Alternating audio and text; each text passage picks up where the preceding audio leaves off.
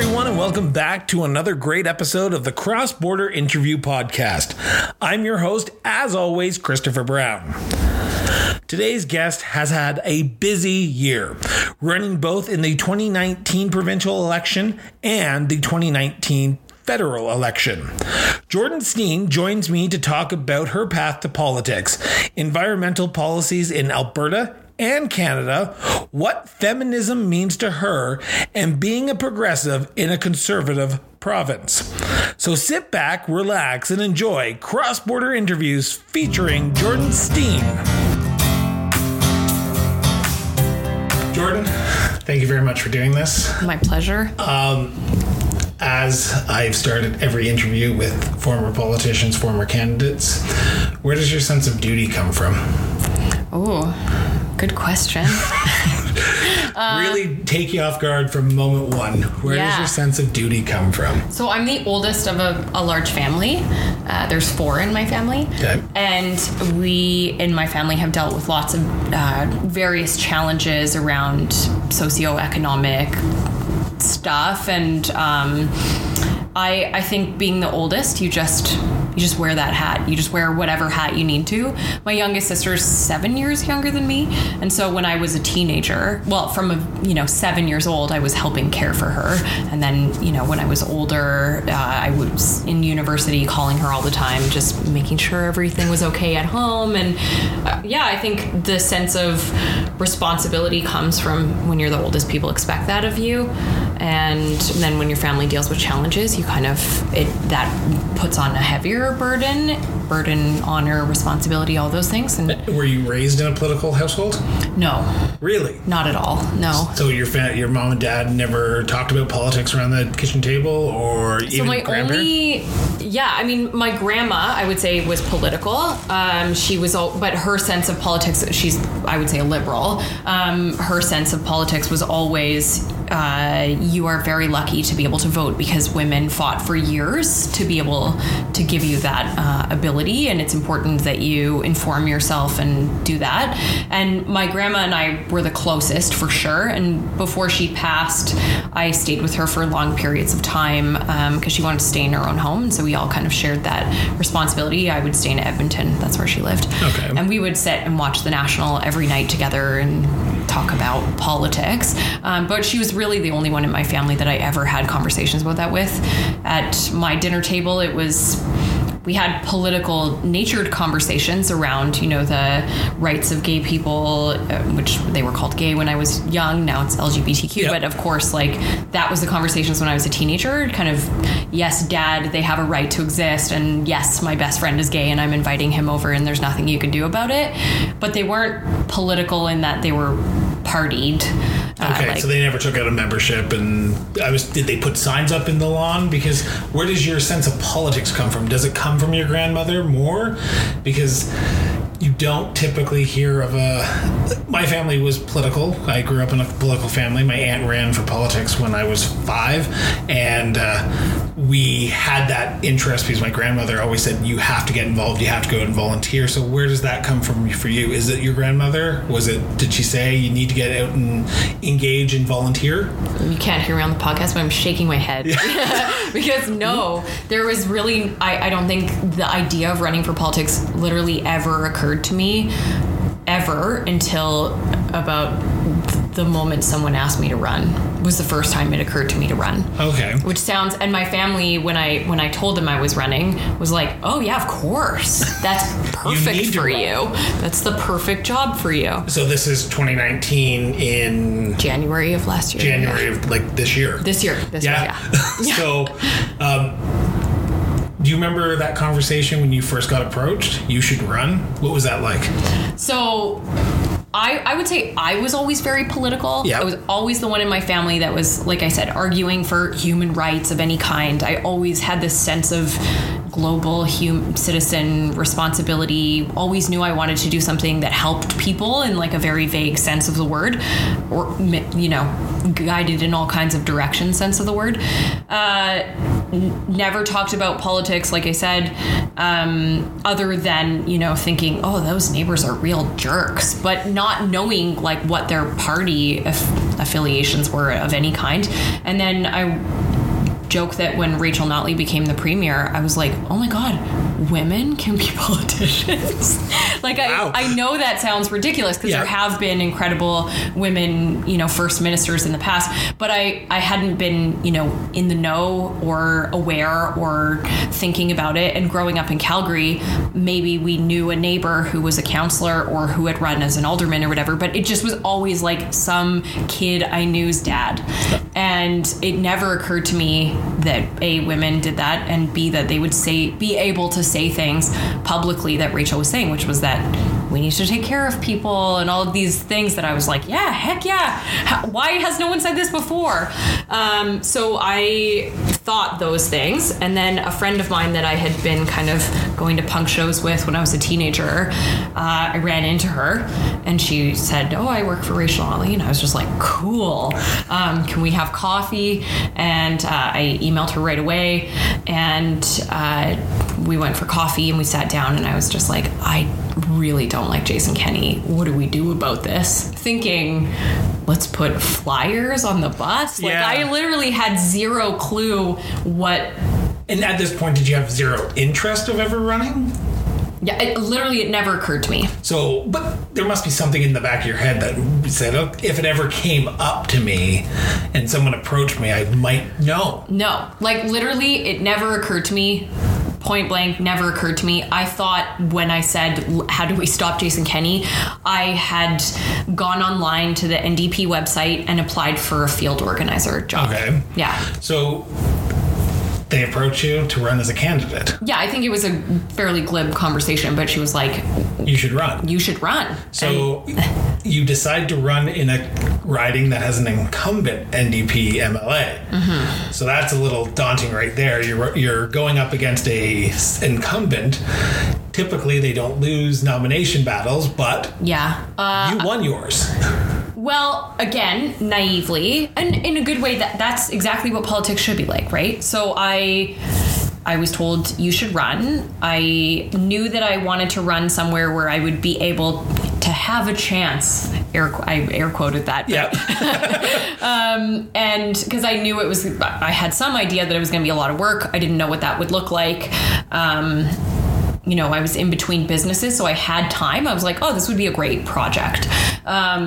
So I had time, and I thought, if I'm going to use my time, I want to run in an area where there's a chance and where I can make some noise. And did you have connections with Glenmore? And I had some sense that I was like, I don't want to disrupt someone that's killing it. Like, I don't want to get in there and like make a bunch of enemies right away for like a candidate that is doing fantastic work currently. Yeah. So I was sort of given the map of Calgary and suggested, here's a variety of different areas that you may want to consider. And I just got access to the membership list from Glenmore, and I started making calls. And the first calls were literally, hi, I have no idea what I'm saying in this phone call, but I am interested in, you know, being your candidate. Can you tell me about your current MLA, and are you happy with the work that they've been doing? And, you know, what would you want from your MLA going forward? That was really the question that I was asking everyone. And after, 150 phone calls, it became really clear that no one on the membership list had ever heard from that person, save maybe one or two exceptions, and that they wanted more engagement. They wanted someone who was, passionate and, reached out, which is exactly what I was doing. And so I put my name forward. When was the nomination meeting? It was the beginning of February, I think. Okay, so very short turnaround from February to when the election's called, I think at the end of March, beginning of April. I think it was end of February. End of February, yes, because they went back to sitting, yes. Yeah, it was within 2 weeks of me, or a week and a half, or 2 weeks of me winning. So you get thrust upon the political stage in a big way. I guess so, yes. So as a political newbie, you have to get a campaign team together and try to bring this home for the party. You're running in a very conservative province. What's that like? When you're out there, you're trying to get a team together, you're running against a juggernaut, Jason Kenney, let's put him that way, because he has the backing of the conservative machine behind him. Yeah. What's happening through your head right now? Are you going, okay, I need to put that aside, I can do this, I can win it, or this is an uphill battle for me? So, I had seen the MLA in that riding win by 6 votes. Yep. So to me, I was like, all it takes is 6 votes. I just got to get the right 6. It was kind of that was my mantra, which I told myself over and over as we were running. And although I loathe this comparison, I sort of approach the campaign like a business. Like I hate comparing government and business because they're not the same. Yep. But I sort of approach, so I'm a small business owner, and basically I approach it with the same attitude. How do you get your customers? Where do you get them? You set up shop, and then you're like, okay, here's these cups of coffee. How do I get customers in the door? And so I used a lot of the same mentality. Like I thought, okay, we need to find people. Where do we find people? Put it on the internet. How do you get it on the internet? Oh, you make an Instagram account that's attractive and appealing and on message and, attracting people, and then you message them directly and say, hey, would you want to come help me? I mean, I probably got 30 or so volunteers just from Instagram. Wow. And that was before I even had about 500 followers, because I just was really adamantly messaging people and getting responses back and asking them to come out and help me. And even when I was asking them, will you come volunteer on my campaign? Quite a few of them had no idea what they were getting themselves into either. So there was a lot of green people, newbies in the sense. But as I had gone through the membership list, a lot of people had mentioned, oh, if you're door knocking, I'll come help you. And I thought, great. So I just made a note of all those names. And then after I won, called them right away and went, we're putting together a team. Let's do it. And honestly, I think I was really surprised by how many people showed up to volunteer, because as a person who hadn't ever door knocked or been involved in politics before, I was shocked that people even did this. Like, this is crazy. You're going to spend your evening coming out in minus 25, knocking on a stranger's door, bringing up politics? Like, what? That's a thing? So what's that like for a political newbie and a new candidate to knock on that first door? Do you remember that first door that you knocked on? Do I remember my first door? I don't remember the first door. But did you get a atmosphere when you're knocking on doors during that campaign of people are receptive to listen to me? Or because when I know when I knocked on doors for my husband's campaign, there was a very big divide, right? There was I got a few doors slammed in my face and I wasn't even the candidate, and then I got oh yeah, put up a sign, let's do it. Yeah, I don't know. I think I went in with the expectation that everybody hated politicians. Okay. So when people were, oh, good for you for being out here, or yeah, Rachel's doing a great job, it was so exciting for me. I mean, I'll say I wasn't political growing up, but I wasn't political because I had literally zero hope that there was a thing called politics that I would be interested in. So when people would say, oh, I love Rachel, I think she's doing a great job, or I'm so happy to see Alberta become more inclusive, things like that, I didn't know any of those people existed. I joke often that I had to go to school in Nova Scotia to meet another progressive. After the election, when I look back, I'm like, okay, 8,000 people voted for the NDP in Glenmore, which is a really conservative riding, or people say it is. That's 8,000 people that I didn't know existed before 2015 or before 2019. Yeah. So I was like, this is amazing. That is so many people. It's something to grow on for the next election, right? Totally. Because you just keep on adding. And you just mentioned a word that I want to get your description of. What does progressive mean to you? Oh, good question. Because before we go further, because some people might define it a different way than I define it, so I want to know from Jordan. What does it mean? Yeah, I use the word a lot. It's nice to be questioned on it. I would say it means, so the world is changing. It's changing with the world, or being kind of a step ahead of things. So it's politics of inclusion, politics of diversity, politics of forward looking, politics of seeing the government play an important role in keeping the society that we have. It's sort of the anti-libertarian clawback on government. It's progressive. It's forward-looking. Okay. That's, I think, what it means to me. So back to 2019, you're defeated in Glenmore.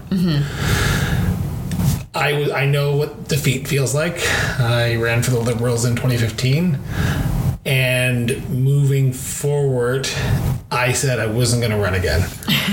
But you decide there's a federal election coming up. I'm going to put my name forward for that too. Yes, I'm a warrior. Typically, you don't see the cross party from NDP to Liberal or Liberal to NDP, but you ran for the federal Liberals and the provincial NDP. What was that decision like? So I woke up after April 16th, and I had spent most of the election sort of building a brand in a sense. And I mean that in like building a movement, building a group of volunteers, building hope. And a lot of what I talked about on the campaign trail was the Alberta Climate Leadership Plan, partially because I was so delighted and surprised to, like, the more I learned about it, the more I liked it, and the more I just couldn't understand why more Albertans weren't 100% behind this, because it was doing everything Albertans wanted it to be doing, which is, addressing climate change. There were literal CEOs of oil and gas companies clapping on the stage behind Rachel when it was announced. It was in step with the rest of the country, and it was helping Alberta's economy. Really. I mean, we had CEOs of solar panel companies come door knocking with me, and they were saying, hey, we just installed solar panels on the community association down the road, and the arena, and the Southland Leisure Center, and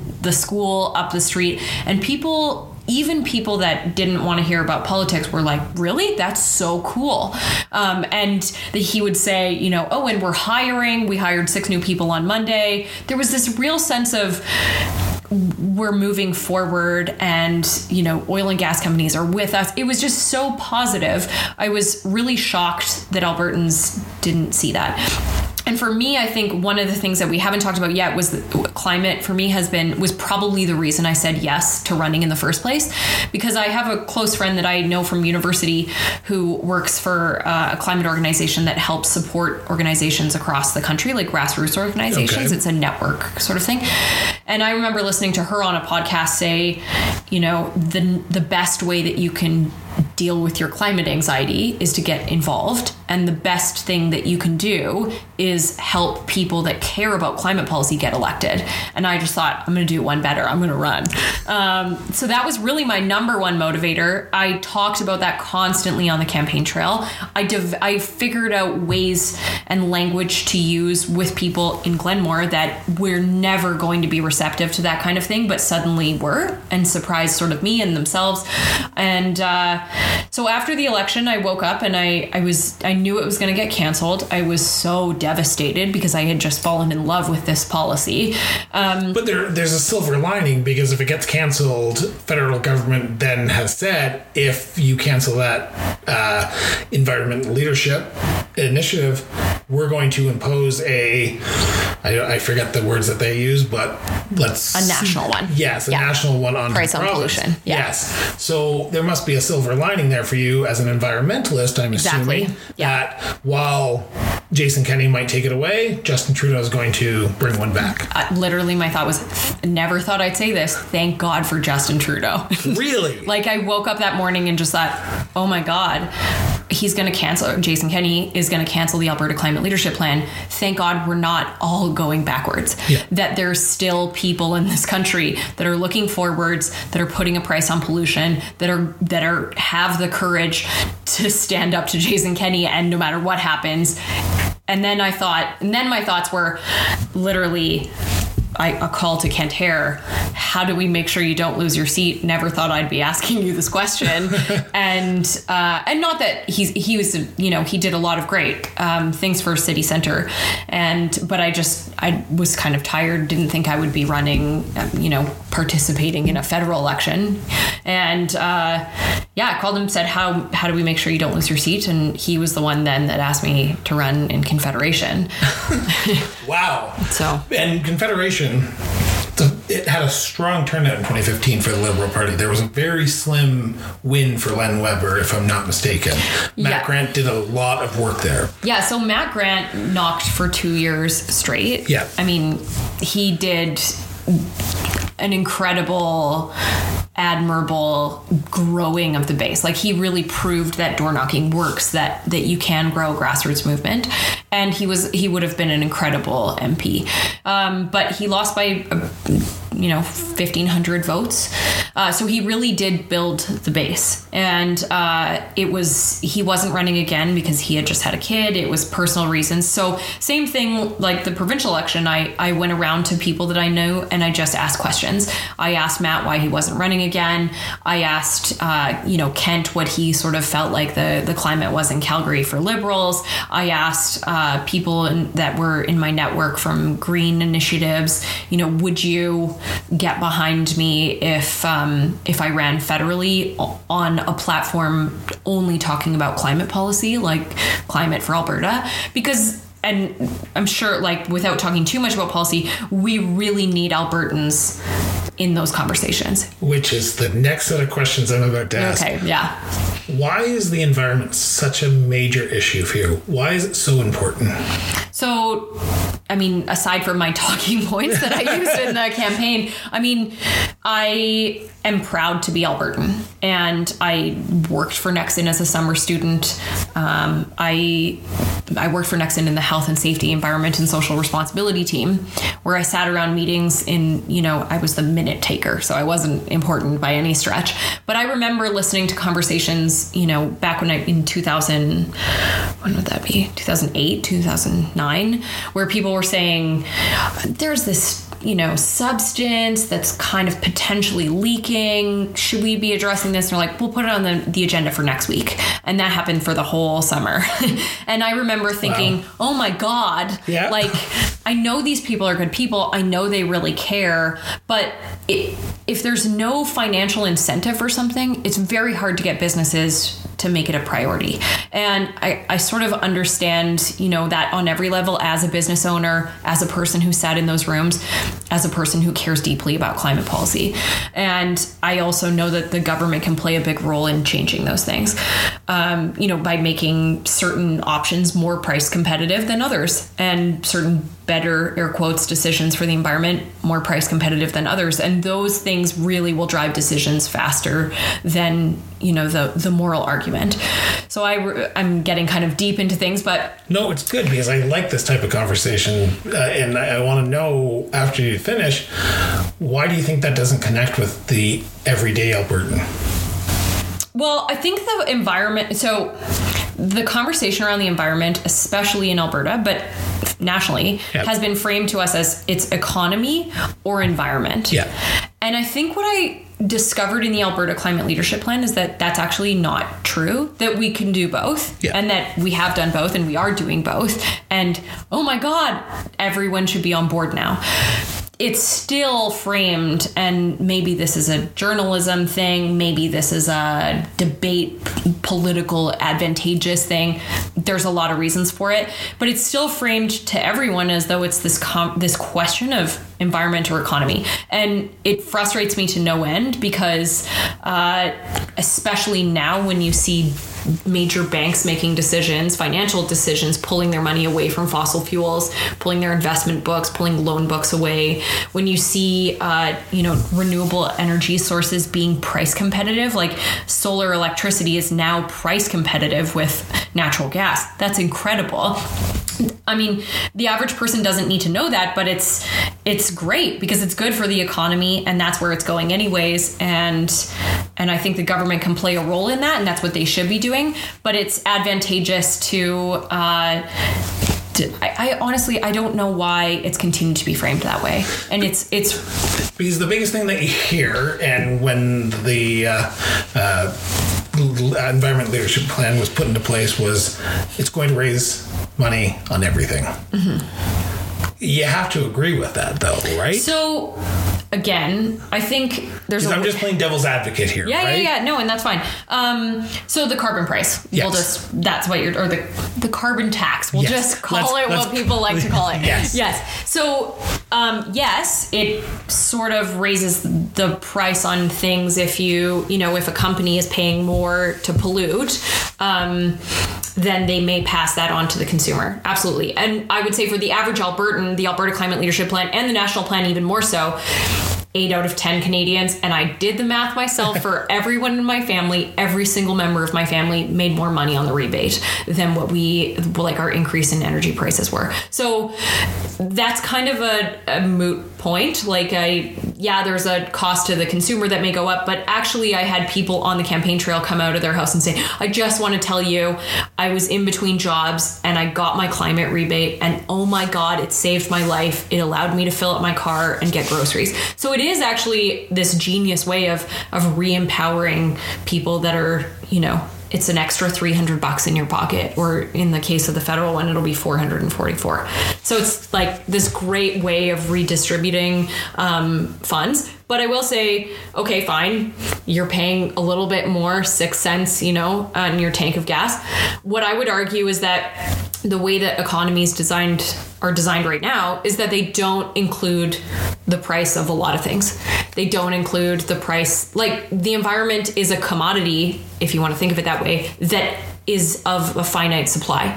So if you don't put a price on that, and if you don't put a value on that, then it will just consume till the very end. So we need to be including a price in our economic system that takes into account other factors. So have you looked at Jason Kenney's environment policy that they just announced, I think 2-3 weeks ago, if I'm not mistaken? Him and Nixon announced that they're going to charge polluters or large polluters a price on their pollution. Mm-hmm. So basically, it's a carbon tax. Basically. Looking at their strategy and looking at the Trudeau-Notley strategy, do you see any difference there? I mean, if I didn't dislike Jason Kenney so much, I might almost be like, great, good for you. He put a price on carbon. He put a carbon tax on pollution. Yeah, and great. Actually, that's great. Yes. I am really happy to see that. But it's not that much different. And I think what a carbon tax does on the average consumer is that it's a visual. It's like putting a line item on your tax bill. You're aware of where the money is going or what the money is, right? So it's something that forced people to think, oh, maybe I will not, turn my heat up or whatever. It's sort of an incentive to do that. It just brings it to mind for people, which doesn't need to be a bad thing. And also... because I can tell you, when the carbon tax came in, I did slow down on my driving. Sure, I didn't drive everywhere because, you know what? If I needed to make one trip to the town that I lived in, because I lived up north, I made sure I went in once and I did everything I needed to do. Besides that, I wouldn't go in anymore. Right. And I think everyone started to do that, wouldn't you say? Yeah, I think people just became more aware of it. Because the amount that it went up to fill your tank is, anywhere from 4 to 6 cents, right? Yep. And I could hand you right now a coupon from Safeway that says 4 cents off your gas. Yep. And you would probably lose it or not care, right? But so it's not it's an emotional argument to say that it is strangling you. It's sticker price, right? Yeah. They see the sticker price and they go, oh, it's another 4 cents up. Yeah. But the reality is it didn't impact. I don't want to be ignorant about the fact that there were instances where people were impacted slightly more, but the rebate more than covered that. And I think, it did maybe force a conversation about having more of a nuanced talk about rural versus urban, and that's important. But for the average person that I knew, especially in Calgary, because we're talking about Calgary, It didn't impact people's lives dramatically, but it did actually change people's behavior, and that's important. And the money collected is going to green initiatives as exactly. well. Yeah. And that's where I don't see the negative to that. No, there's no negative. Exactly, but they can make spin doctors do it. They are able to spin anything into a positive for their side, right? So what I will say is, when I looked at the Alberta Climate Leadership Plan, one of the things that struck me as really interesting was that there was only about $6 million spent on advertising, marketing and advertising. And to me, that was not nearly enough, because this was a huge success story for Alberta. And I really wanted that to be talked about more. So that's what I spent pretty much the whole campaign talking about. And I'll say that like $6 million is not enough, and the conversation was geared around the rebate and the tax. And that to me was a mistake, because when you're an NDP government or you're anything left of center and you're talking about a tax, you've already lost. As far as every conversation I've been in with anyone in Calgary, you've already lost, and then you're basically on the defense and you're trying to make up ground.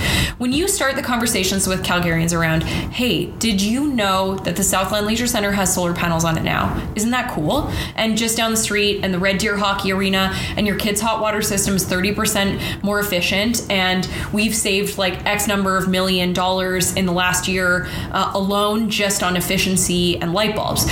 People like those success stories, and they go, oh, cool. And then you go, oh yeah, and thank you for participating in that, because that 4 cents at the pump, that's what it's paying for. And then it's framed to them in a totally different way. So to me, it was a mistake to talk about the tax in the first place. That should have been like the last thing that you mentioned. It should have been hey, here's all the great projects we're doing. But it's hard to do that before they're done. Yeah. And I really, I get that. It's. So do you consider yourself an environmentalist? Yeah. I mean, how do you justify Trans Mountain? As someone who ran as a Liberal in 2019, you seem to be passionate about the environment. Yeah. How did you justify those two together? So, again, one of those things in politics where you're like, oh, it's so hard to tell this story, but it shouldn't be. I mean, our society that we live in is dependent on oil and gas. Yes. Like, there's no ifs, ands, or buts about it. Anyone in Vancouver or Quebec, they are, whether or not they realize it. Yeah. There's also a future for oil and gas, and there's going to continue to be a market for it.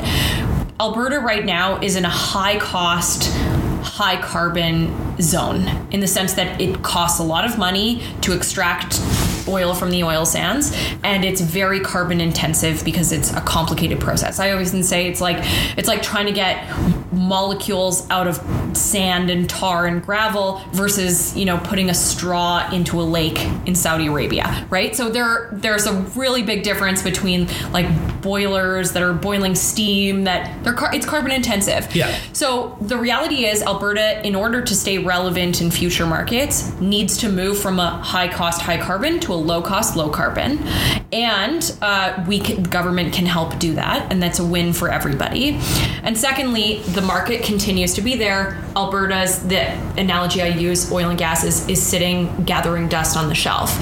And there's no sense in us selling that for 10 cents on the dollar when every dollar of revenue could be spent on green energy projects. And what people don't realize is that pipelines don't in and of themselves increase emissions. The fear is that it'll increase production in the oil sands. And I totally get that fear, which is why it was negotiated with a cap. and that's like, that was how it was it was basically, okay, Alberta will help you get your product to market for the value that you should be getting for your product, and under the condition that you don't ramp up the amount of CO2 that you're putting into the atmosphere. And that was agreed upon in the Alberta Climate Leadership Plan, and that was the condition. So I don't support pipelines because I love pipelines. I support Canada lowering its emissions, period, full stop. And sometimes you need to, pull a door backwards in order to walk through a doorway. You can't just like push your way through constantly. But if we're trying to meet our Paris targets, we can't just be going around building pipelines, increasing that, because like I said, it is going to increase the amount of oil that we do, or bitumen that we do pull from the ground to ship it to Tidewater. You can't be doing that and trying to meet a target that we're not even on par to meet right now. So agree wholeheartedly. Yeah. But where do we So what do we do now? So what's our alternative? So the Green Party platform, we'll look at that because that's on the other end of things, right? Yeah. Their plan is to build a bunch of refineries, right? Yeah. Which, by the way, you need pipelines to get oil and gas to refineries. But okay, no pipelines. That's what they want to hear. We'll build refineries. Excellent.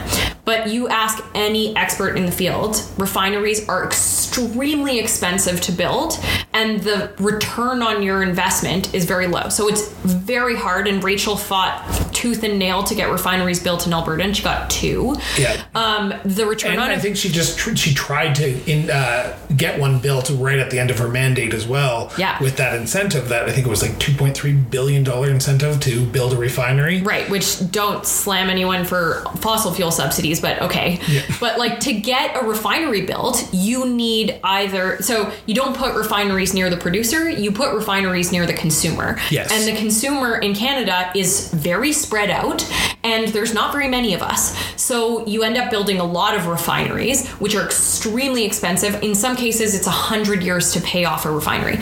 Okay, fine. So you can't get private investment to do that because no one's crazy enough to do that. Then what? Does the party or does the government want to be in the business of owning 100 refineries? So let's say a refinery is $100 million to build. Now you own 100 million refineries. You're like now in billions of dollars as a government, as like the biggest industry that you own is now oil refineries. Like that doesn't sound green to me at all. No. And very confusing. And then, and those actually increase emissions. Don't, like a pipeline in and of itself has 0 emissions associated with it other than the increase in production, but refineries actually do increase emissions. So that's also confusing. And the reality is, instead of spending whatever 100 billion on refineries, why would you not just spend 4.5 billion or 5 billion on efficiency projects, which you could counteract the entire footprint of the oil sands by just doing a series of really aggressive efficiency projects across the country, which is like we in Alberta have a very high carbon footprint per capita. But the buildings we live in are not efficient. We all live very spread out. We don't have urban density. We drive everywhere. If you just address efficiency very aggressively with 4.5 billion or 5 billion or whatever, your bang for your buck is way bigger, but it's not going to be in a tweet, and it's not going to be a ribbon cutting ceremony. So that's the frustration for me, is that I want to lower emissions, like I said, period, full stop. But you're going to lower emissions a lot better by focusing on efficiency, addressing, and then how do you pay for those efficiencies? Oh, you get this pipeline, which is, it's already selling. The market is there. It's the safest way to transport oil, something that's already got a market, something that's already being sold. We're just selling it at 10 cents on the dollar. So we're losing money there. Listen to Calgarians for 2 seconds. They're very angry about this, and justifiably so. You know, help the economy not collapse in Alberta and use all of the revenue on efficiency, and you've essentially won and made everyone happy. So in your opinion, what happened in the federal election that the Liberals got wiped out of this province? Is it because the average Calgarian, the average Albertan didn't think that Trudeau was listening? I mean, I heard rumors at certain points in the election that people in downtown Calgary were thinking, oh my God, worst case scenario would be a Liberal Green Party coalition, which, yeah, I mean, that would have been pretty disastrous for Alberta because both the NDP and the Green Party were explicitly against pipelines for the politically optical reasons that we all know very well. Yep. Which is ironic because the one NDP MP in this province the irony is pro-pipeline. Yeah, I know. Which, you know. Exactly. So the average Calgarian wants the biggest fear for them was, hey, Green Party, Liberal alliance, a Liberal Green Party or a Liberal NDP alliance where all pipelines are going to get shut down. Yeah. So the Calgarians were thinking, oh, that would be disastrous. So at least a Liberal majority is better. That was kind of the rumors that I heard, and I was like, yeah, that's great. And the reality is, for Alberta, I actually think that's absolutely true. Really? A Liberal majority government would have been the best case scenario for Alberta. So you think Alberta's in for troubling times over the next 2 years, hypothetically? I believe Alberta, and Calgary in particular, are at a turning point right now. We are either going to become like a, Dust Bowl, one-trick pony town where the economy collapsed and, the streets went bare, or we're going to become a city that's a major city in the future, one that, that rivals Vancouver or Toronto, that's got an incredibly rich, diverse economy, lots of culture, an incredible place to live, all of these things. I think we're really at that. We're in a 5-year window right now. And you think it's that small? Yeah, I do. Because I think global markets are moving very, very, very, very, very quickly towards all the things that we were talking about, towards renewable alternatives. And diversifying the race for the last barrel. So there will be a market for oil and gas, but it'll be way smaller. One of the ways that it's framed by an oil CEO that I've heard of is, oil and gas up until now has always operated in a realm where people are sort of in scarcity mode, where the only source of energy that they're able to access is oil and gas. Now we're going to a space where there's an overabundance of diverse ways in which you can get your energy, and oil and gas really needs to operate in a way where it serves its customer or it won't be relevant. So it needs to stop thinking that it's, we're the only drug dealer in town, pardon the analogy, to, we offer you this great product, here's what's available. So there's sort of like a shift in thinking that needs to take place, and we're more than capable of doing this. Calgarians are incredibly innovative, we're incredibly forward thinking in lots of ways, but we need to actually be doing that in order to stay relevant in the sector. Do you think Calgarians are progressive? I do. Yep. Yeah, I do. And do you think that... I was hesitating because it's been a really tough 2 elections, but I think deep down, and I'll say why. I mean, you look at City Hall right now. Today they were voting on budget. Hundreds of people wrote in to City Hall saying, I'm okay with you raising my taxes by $5. I don't want to cut services to the low-income transit pass. And, 2 emails were from people saying tax revolt. Yeah. So it's like 100 to 2, really. And that's regular Calgarians saying, please save the pools. Please don't cut funding to the arts. Please don't cut funding to family and social services. I think Calgarians don't we're very identity confused around party politics, and I think party politics is quite toxic because it's like this very It's kind of ironic for you to say as you just ran for 2 parties. Yeah, but that's why. I mean, I think people should win on their ideas and their, but it's a really lazy way of doing politics to just say the party is the only, I vote for a party no matter what. Yeah. Because you look at the Green Party in BC and the Green Party in New Brunswick, it's quite different. You look at the Green Party candidates in Calgary, they're quite different. You look at the NDP. Look at the Liberals. Yeah. Look at every party. There's an incredible amount of diversity. Yeah, the NDP. And that's the great thing about this country, right? We do have those different views, but we now live in a unsettled political time where we're in for a good ride for the next 2 years because, hypothetically, let's say minority governments usually last 2 years. That's the typical time, 18 months to 24 months, or 36, depending on who they are. Mm-hmm. Do you think we can diversify the economy, help the oil and gas sector in the next 2.5 years under this government? Do you think the Conservatives, the Liberals, the NDP and Green and Bloc can all get together and actually work together? Or do you think that we are such in a toxic environment politically that not a lot's going to happen? So I think the economy will continue to change. Yep. And we're going to continue to struggle. And as long as the sort of cap narrative of environment is hostile to everything we do in Alberta perpetuates, it's gonna hurt even more. It's gonna divide people more. That's all bad. And as long as the United Conservative Party continues to buy into that narrative and perpetuate that narrative, it's going to be really rough. I have a lot of confidence that the Liberal Party will continue to reach out to Alberta. Like I met with the Minister of Family Services just before I came here. They are in Alberta a lot.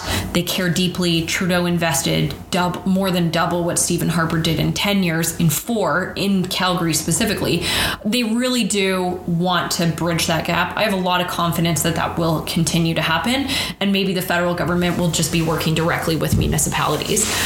Frankly, like that could happen. With Nenshi, with Iverson, with... Totally, yeah. Yeah. Yeah, and they do anyways, because on housing projects, for example, it's federal dollars, or even like legalization of marijuana. I mean, that shakes out mostly on where is it being sold, under what conditions are you allowed to smoke, and all that's municipal regulation. So lots of things will continue to happen. I have full confidence in that. I just don't think that the political sort of like grandstanding is helping anyone. And in fact, it's really hurting Albertans, because it's perpetuating this idea that like we're all sad and everything's terrible and it's going to be terrible forever. I don't think that's true. It's hard to watch. It's that 2 versus 100. The voice of the few is loud, so the voice of the many who's not active because they aren't engaged or aren't really caring about what's happening because they are happy with everything that's going on. I will say, like, I don't think the ratio is 2 to 100. Like, I won't say that I think the majority. From your analogy, right? I don't think the majority of Calgarians are, gonna sign up for the Liberal Party tomorrow by any stretch. Let's admit it. 17% the last election. I think we got 15 the election before that. So that's not going to happen. But I will say, I do think Calgarians or Albertans, it's hard to really predict. I think when you talk about politics in a policy by policy way, when you can have a nuanced conversation about the budget, for example, you'll see people's like true colors shine through, and that's what gives me a lot of hope in Albertans and Calgarians. And I was telling this to the minister that I was just talking to, and he was like, we never see that in Ottawa. And I was like, yeah, because the representatives that we send to Ottawa are denying that climate change is real. They're like completely backwards. They're only listening to like this really angry cohort of people. That's not the majority of Albertans. I think the majority of Albertans kind of like move and sway. And even when you look at the provincial election, like 45% is a pretty large minority. So it's not so cut and dry. And I don't think it's just that it's just a small angry minority. I do think a lot of Calgarians are angry, but they'll get it. Like, you can't run on fumes. You can't run on angry fumes for too long before you're like, okay, well, what do we do about this? And then, there are things happening. There are hands being extended. There are conversations being had. That's all continuing despite what's happening on Twitter. No, understandable. Yeah. So I want to talk to you about Green Women now. Sure. So this was an event that you went to the 27th, so this week. Yeah. What's it about? How'd you get involved with this? So one of my volunteers on the Liberal campaign was a really fantastic woman who started this organization called the Boring Little Girls Club. Okay. Which is an organization that sort of is just an antidote to a society that celebrates everything with alcohol. And it's sort of the opposite of that. It's like we can hang out and spend time together and do things together that aren't alcohol centric. And so they have tea and they have dance parties and they have get-togethers. And one of the things that they're doing is a speaker series and called the K2 speaker series. And they get just really fantastic people to come in and discuss things of importance. And the one yesterday was about what it means to be a green woman. So I have to ask the question, what does it mean to you to be a green woman in Alberta? I know we've mentioned it a bit here, but in a brief paragraph, what is a green woman to you? And why are you a green woman? I think it's someone who cares deeply about the environment and the role that we as human beings are playing in the fact that the planet's temperature is rising. And that we have a role to play in addressing that. I'm not under the illusion that like that means we're all just gonna hug trees or like we're gonna fix this. Yeah. This is an actual crisis and it's very serious, and the role that we can play at this point is mostly adaptation and maybe mitigation of, it maybe not being like a catastrophic disaster, but being like pretty bad. That's what we're looking at.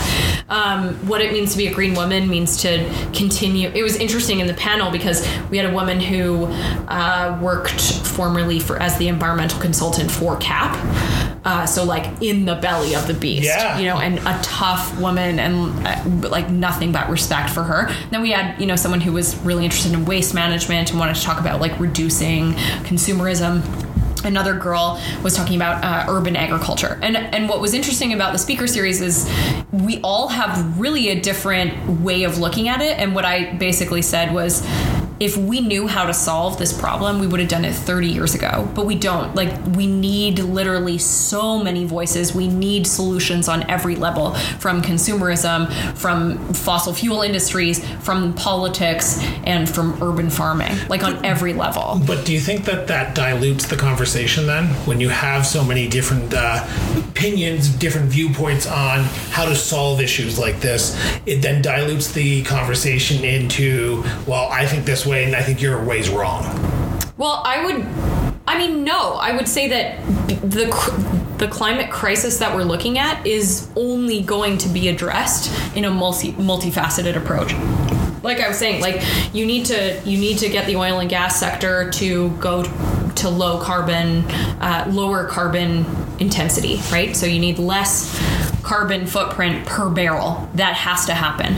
But that has literally not the same expert group, not the same expertise, not the same knowledge, not the same advocacy that you need for efficiencies. Yeah. And you need for people building electric vehicles. And then you need other people building, solar panels. And then you need other people that are reducing, advocating for buy less or buy local. And then you need like our food systems are a big part of the problem, and food agriculture problems and pesticides and, the carbon footprint on getting kale from California. All of these things are contributing to it. So you can't if you just get this one really simplistic narrative, then you get this, like, you're going to get a big backlash and you're going to confuse people to think that, like, I also think in many ways talking about buy local doesn't appeal to the CEO of an oil and gas sector, right? Do you think it appeals to the average person? Buy local or? Yeah. Yeah. Because in today's society, we rely so much on Amazon. Let's be honest. Right, yeah. We have a major shipping distribution warehouse in this city, and I will be the first to admit that I buy from Amazon because it's easy and I can just click and it will be sent here in 5 minutes. Mm-hmm. Yes, I do go shopping at the local mom and pop shops from time to time, but Amazon's simple. And we are now living in a simple society, right? Yeah. So, I mean, yes and no. Like, the word feminist, right? Yep. Is another one that's like, seems like this big blanket term, but like I've never met two feminists that are the same. True. So you need, and that's the point, is that it's about kind of combating these structures of society that are really confining, and we need to there's the fear that, if we don't have like an all-arching leader to lead the way, then it'll fall apart. I think that's also problematic. Like, I think we all do play a role, and if your way of contributing to this problem, or if your way of being a feminist, or if your way of whatever is a way that works for you, then great. And I think we need to be having conversations around how do we support a diverse society. I mean, I'm like kind of bridging these two sort of unrelated ideas, but in the speaker series, one of the questions was, what does being a woman have to do with being an environmentalist? And I sort of had similar things to say. I mean, I think part of it is that as a woman, the default narrative in society is not yours, right? You're not the hero of every TV show you watch. You're not the politician, Yep. You don't see yourself in those shoes. So the narrative of society is society's, person is this, and it's not you. And so you're always aware of this kind of like difference between your story and who you are, and then what the default mode of society is. Whereas now that feminism is a thing that people are talking about, and I'm talking third wave feminism and inclusion and diversity, we're including more and different narratives, and it scares some people, but it's really positive because you see it kind of evolve in all of these different ways. And that's really, like, we're all social creatures. Like, you'll find your people and how and it'll express itself in all these different ways, and that's great. I wasn't going to even touch on this subject, but you brought it up, so I need to ask you the question because we just had Women's Week. I sat down with women from here, one in Toronto, a few up in northern Alberta, and they all had a different view on what feminism means. Shocking. I know. So when you were saying this, I was like, I understand exactly what you mean because everyone has a different opinion, and some would say, I do remember one who said she didn't consider herself a feminist because what she thought feminist meant. Right. So, Jordan. Yeah. What does feminism mean to you? And do you consider yourself one? Heck yes. Yeah. Okay. I almost swore there, but yeah. No worries. Yes, and proud too. So what does it mean to you? It means really fundamentally believing that people can participate in society in a society where there's opportunity available and it doesn't discriminate on who that opportunity is provided to.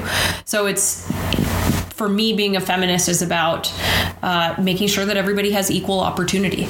It's not about equality in the sense that we're all the same, because we're not, but it's making sure that, like, if you want to be a politician, that you have access to and you can see yourself in those roles, and that's part of your dreams. And if that's part of your dreams, then that's a thing that's possible. So I just want to clarify what you meant by we're not all equal. Mm-hmm. What do you mean? Well, like in the sense that we're not all the same.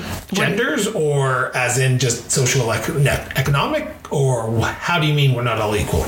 Well, we're not all the same. Really? So, actually, this is going to sound so controversial, but I mean, like, That's what I like. Come on. Yeah. So I fundamentally believe that, like, when people are born, we should have access to equal opportunity, yes. Right?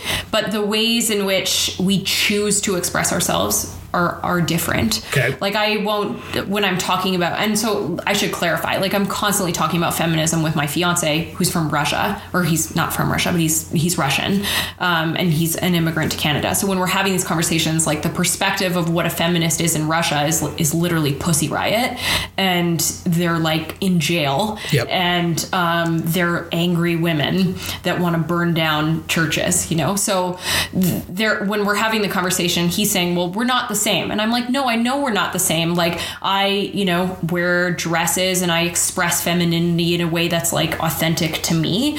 And you don't feel the need to express yourself in that way. And that's fine. There's nothing wrong with us being different. But we should have access to the same opportunity. That's really what I mean. Okay. Yeah. And I completely understand that. And I agree with that, right? We should all have the same access to everything. So the Pussy Riots, it was banned, correct? Mm-hmm. I want to make sure that I'm getting that correct. Yeah. I did a bit of research, but I don't know fully. No, that's okay. So they were banned. They got jailed. Yeah. Over here in Canada, though, and I hate to use the word, but it's what they call themselves. We have the slut walk. Yeah. And in the last election, we had a candidate for the Conservative Party back in Ontario saying, well, if women just dressed more conservatively, they wouldn't be raped. Wow. Yeah. He went down to defeat. A Liberal did defeat him, but is that the same? What do you mean? Slut walk to the Pussy Riot? So, feminism, right? Yep. Big term. Pussy Riot is making a very specific point in a conversation in Russia, right? And the conversation that is being had in Canada is slightly different. Yep. I think they're making a point that women should be able to wear what they want. I don't think that's the point of. I'm not, like, well versed on Pussy Riot. No, and I'm not either. I'm just saying for the slut walk.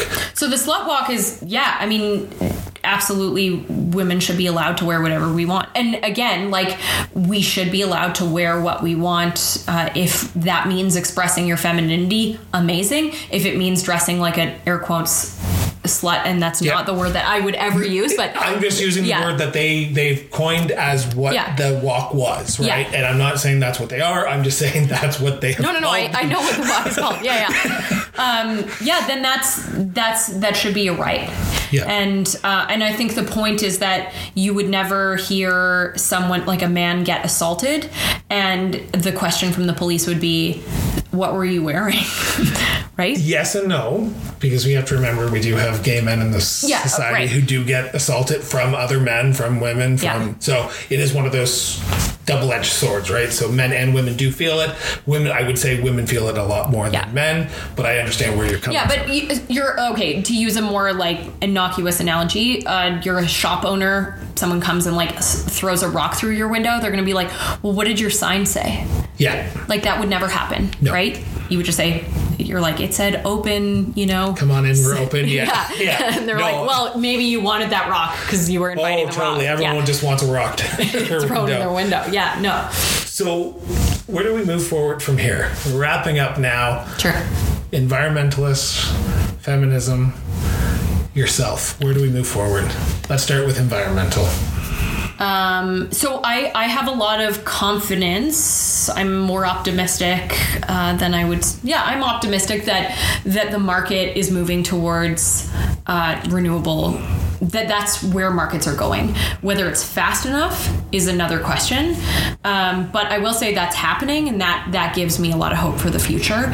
And I think the more that people are protesting and advocating for this stuff, the more you have governments that will play a role in accelerating that change. And I think that's really, really important. So I hope people continue to participate in advocating for and striking and all of those things. And I will always continue to talk about environmental. Feminism? Totally. I think part of the way that I express my views of feminists is just literally being the woman that I wish that I had seen when I was a kid. And not to say that I didn't have role models as a kid that were women, but I never saw female politicians as being loud and vocal. There wasn't, big advocates for things that mattered to me that were women when I just never saw that.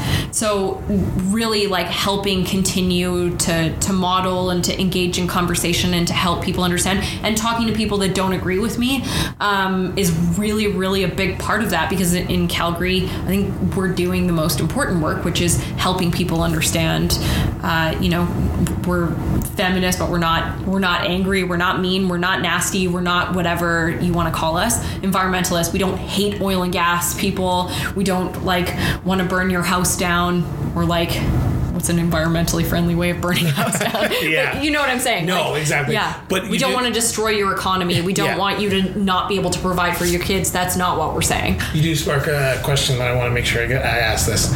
Is it easy to be a woman in Calgary? I actually just saw her have to think about this. You paused there for a second. Like every other question, you just seem to roll off. So, is it easy to be a woman in Calgary today? I mean, I don't want to. I'm very privileged. Yeah. I'm white. I don't experience discrimination in the way that a lot of people in the city still continue to experience.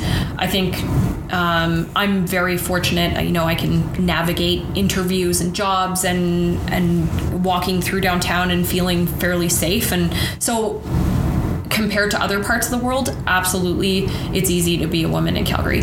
I will say there's still a lot of barriers. There's still a lot of people at the doors that said, hey kiddo, or shouldn't you be at home cooking dinner, or things like that at the door. That's real. And so you felt the sexism. Yeah, and ageism. Okay. But that's part of a society that's changing, right? I mean, I get it. I grew up in this town, and all the people that ran the show were my friends' dads, or people that I knew, news friends' dads, or people's dads. It was men. It was all white men. Yeah. And there's I'm not saying they're bad people. I'm just saying that was it. And that's changing. And there's going to be a sense of fear and anxiety around that. And you do experience hostility, but not the majority of people. I've been very lucky to be supported by incredible people.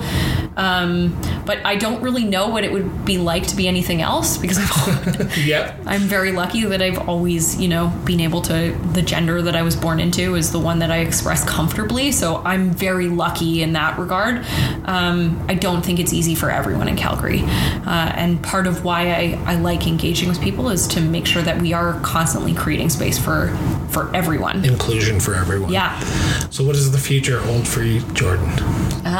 So I'm working in City Hall right now. Oh, really? Yeah, and that's really interesting and fun. It's kind of similar to the work that I was doing as a candidate, except I don't have to be the face, which is really wonderful. I can respond to emails and just like use my own name and no party attached to it. Yeah, which is nice. I mean, I don't know. I love doing advocacy work. I love engaging with people in challenging conversations. I love learning about politics is so dynamic. You're talking about, like, even in this conversation, we're talking about inclusion, we're talking about energy, we're talking about economies, and that's kind of how my brain works all the time. So I can't. And that's why I found you so fascinating. When I'm looking for people for the podcast, I'm looking, like, I scroll through Instagram all the time, and I'm like, holy crap! And then I found you, and I was like, wow, she is an interesting person. I want to sit down and talk to her, because I think everyone has a story to tell. It's just you need to tell that story, right? Yeah. So. Yeah, and I should say I really appreciate your podcast for doing this, because the challenge, I think, in party politics, and I've said this before and I was surprised that it didn't come up more, is like parties are really hard to, they come with a lot of benefits, and they also come with a burden in a sense. And I really felt that in this election. And I even felt kind of when I went from NDP to Liberal, a real sense of like, oh, she's not really progressive, or she doesn't really care about the environment. NDP, she doesn't believe in the NDP. I mean, none of those things are true. And even when I like met Trudeau, I was like, I'm orange on the inside. I was a labor advocate. I'm literally running to yell at you about climate. And he was like, that's great. That's why I want you here. So yeah, I mean, I didn't change as a person, and I love that you kind of dig into the story, because people want electoral reform, and I'm not saying they're wrong, but I think the vast majority of people don't even really understand how the current system works, let alone what the alternatives would be, let alone educating them on what that would look like going forward. Well, I know in 2007 we tried to do that in Ontario. We tried to overhaul our electoral system to proportional representation, and we couldn't educate the people on how we would be voting if we went past the first past the post, right? Mm-hmm. And that was the big thing. They went, well, we don't know that system. We don't want to know that system. We want to stick to this system. Yeah. Well, and even when the Trudeau government made the promise, they did put together a group to investigate the ways of moving forward. They did focus groups across the country, which is small, intimate settings, which are the best way to learn, right? Yeah. They took, 7 to 20 people, and they said, okay, here's what we currently have. Here's the alternatives. There's PPR, MMPR, et cetera, and let's vote in this room as to which way to move forward. And not a single group could come to a majority decision on one way to move forward. So there's a lot of vocal advocates in the city. I think it was really just a talking point about like bashing the Liberals in whatever way you could grasp straws at. I was disappointed, and I get it, but I think like we have to realize that we do live in a democracy where the vast majority of people still don't really understand how it currently works. Yeah. And you want to get a consensus on it. There's a vast majority of people not majority of people, but there is a vast amount of people who don't vote. Yeah. Well, not Alberta. Well, yeah, but look at across Canada, right? What was their turnout this year? 60%, if that? Yeah. That just tells you that people aren't engaged. Yeah. Well, people are engaged, but not 40% of the population just don't want to vote. Yeah. So what's next? I mean, I would love... Politics again? I would love to help people understand how politics works. And not even from a partisan perspective, because I have some time before I need to decide, where I want to throw my energy and which party I want to throw my hat behind. Would you ever run municipally? I know you just started a job with the municipal government, so it would be a little bit harder, but... So I don't want to run in the next election, for the record. I'm tired. 2 is enough for a while. 2 is enough, and I promised my fiance that it would be at least 4 years, unless there's a by-election. Yeah. before I run again. But possibly, who knows? I see myself, or what I'm kind of thinking about doing is helping engage with young voters. So voters that will be eligible to vote in the next 2 to 4 years about, hey, this is the difference between a federal government. I know we learn this in school, but it's shocking how many people, like I got a call at the city today. Some guy was like, I need my prescription refilled. And I was like, did you know that you called a counselor's office? Like, I mean, I appreciate that he was in pain, and he just didn't know. But it's shocking how many people just have who's going to help me with this? And I was like, we can't. Well, and it's actually interesting that you talked about this, because in about 2 weeks, I sit down with mayors and councillors from across Alberta. Great. Yeah, to talk about municipal issues and what they are seeing. Mm-hmm. And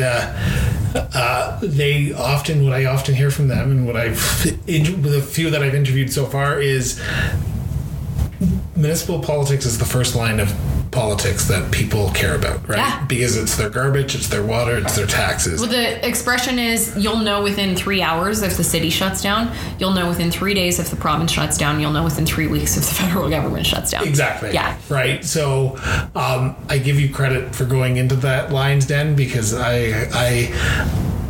I've only worked provincially, so I know the provincial government, and I know that we didn't take as many calls as the drug prescription. We did take some, but not as many that the municipal councillors and the municipal offices take. Well, and one plug I'll put in here is, like, if you're frustrated about what's going on in this province, call your MLA. Yeah. Like, make their life difficult. Yeah. Literally. And I know how hard it is to be a candidate, but I really think, like, there needs to be an understanding that you're accountable to the public, and there's a sense right now that that's not really what's going on in whatever. I'm a partisan, I can say that. I ran against Jason Kenney. I don't see a real accountability to the public right now, and especially with all the bills that they're putting forward, and they're very out of touch with people that I talk to that are not even in my circle. I think it's making a lot of Albertans uncomfortable, and even conservative Albertans I'm hearing from, and they're saying Rick Bell, literally, like, what? When he came out and said this is wrong, I was like, whoa, what happened here? You were appointed to a committee literally first month, 2 months out of the gate, and now you're saying what's going on is wrong. Yeah, like if it was 20 below and I didn't want to go door knocking, all I needed to do was read a column by Rick Bell, and I was fired up. Like, that's how, and then to see him criticize Jason Kenney was like, oh, very interesting. Well, and I'm finding that a lot more mainstream conservatives are. Yeah, Charles Adler, yeah. Exactly, right? Yeah. You see him come out, and while I never listened to his radio show beforehand, I've listened to it a few times since, and I'm like, wow, he's turning a page. And even Michael Corn back in Ontario, he was a prominent conservative, and now he's come around because his daughter came out as a lesbian, and he's very much in opinion that, you know what, I was wrong for those 20 years when I was bashing same-sex marriage on the Sun TV, and now I'm like, what is going on? Yeah. People like in their 50s and 60s are now going, you know what, we need to be more progressive. Yeah, and you know what, like, this is one of the attitudes that I always try to keep is like, welcome. Welcome to the party. We're so glad you finally came. Like, literally, because if we're just, when I say partisanship is toxic, talking only in your echo chamber is not helping anything. Engaging people in conversation, that's literally how it changes. Like, I comfort myself by saying I knocked over 10,000 doors in Glenmore and 35,000 in Confederation, and I got to have similar conversations to the one we're having now with literally thousands of Calgarians, and I heard so many different views, and I had an opportunity to just in a friendly way say, have you ever thought about it from this perspective? And if all I did was plant 40,000 seeds, that to me is worth it. And I think that's how people change, is you plant that seed and then it like germinates a little, and then they, if they hear of an article of some school kids that emailed, this MLA 500 times and never got a response, and you're like, oh, that isn't very cool. These things, like, you start to get, it works. Yeah. Yeah. My last question for you. Looking back on the last year of your life, Yeah. is there anything you would have done differently? No, that's a waste of time. I mean, like, regret is a waste of time. But you wouldn't have not run an election, taken some time off. So, like, You're that's happy? not to say that I've paid an enormous price for running. Yeah. Which I have. These people now know you as... I have gotten people that I grew up with send me emails that literally made me cry. So I've paid a price. I've had people not want to be my friend anymore that I knew. I've had really nasty things said about me. And like, I know that when I don't know them, I can kind of laugh it off. And actually, one of the girls came up to me in the office today and was like, God, you take people being really mean to you so well. And I was like, I have a lot of practice. A lot of experience that way. So I have paid a price, and it's, been really heavy. And there are times where I'm like, oh my God, I feel like I'm walking around the city with a big L on my forehead. But someone has to do that. And honestly, like, I wish that more people had done this. Like, people did this when I was younger. I remember driving home, and I tell the story a lot, from every election at the end of the night, it would be like a long day door knocking, and I'd be driving home, and I would just be thinking of all the people that ran, for the NDP in 1970 in like Airdrie, and I talked to their granddaughter, and she remembers her grandma's house getting like toilet papered completely in the middle of the election. Like, because that woman did that, I'm able to do this. And the saddest thing is that, like, I get some people saying mean things about me on Twitter. Like, I didn't get my house toilet papered. So it only gets better the more we do it. And that was why I did it the second time, because I knew, like, it's never going to get easier unless people do this. And if I can do this now, that's my job. And like, if that's the way that I'm going to push this rock up the hill, I'm going to do it. And if it makes it easier and the burden a little bit lighter on the next generation, then it's worth every single like knock I've taken on the chin. Absolutely.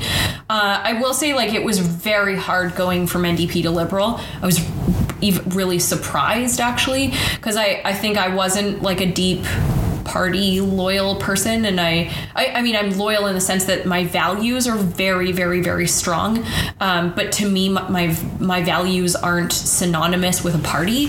I wish more people were like that. Me too. And I was kind of like hurt that there were people that thought that the only way you can care about the environment is to, like, put a Green Party sign on your lawn. Like, that's not true. That doesn't make any sense. You can't, care about healthcare, and like, you can't, you can be like, people are way more complicated than a party.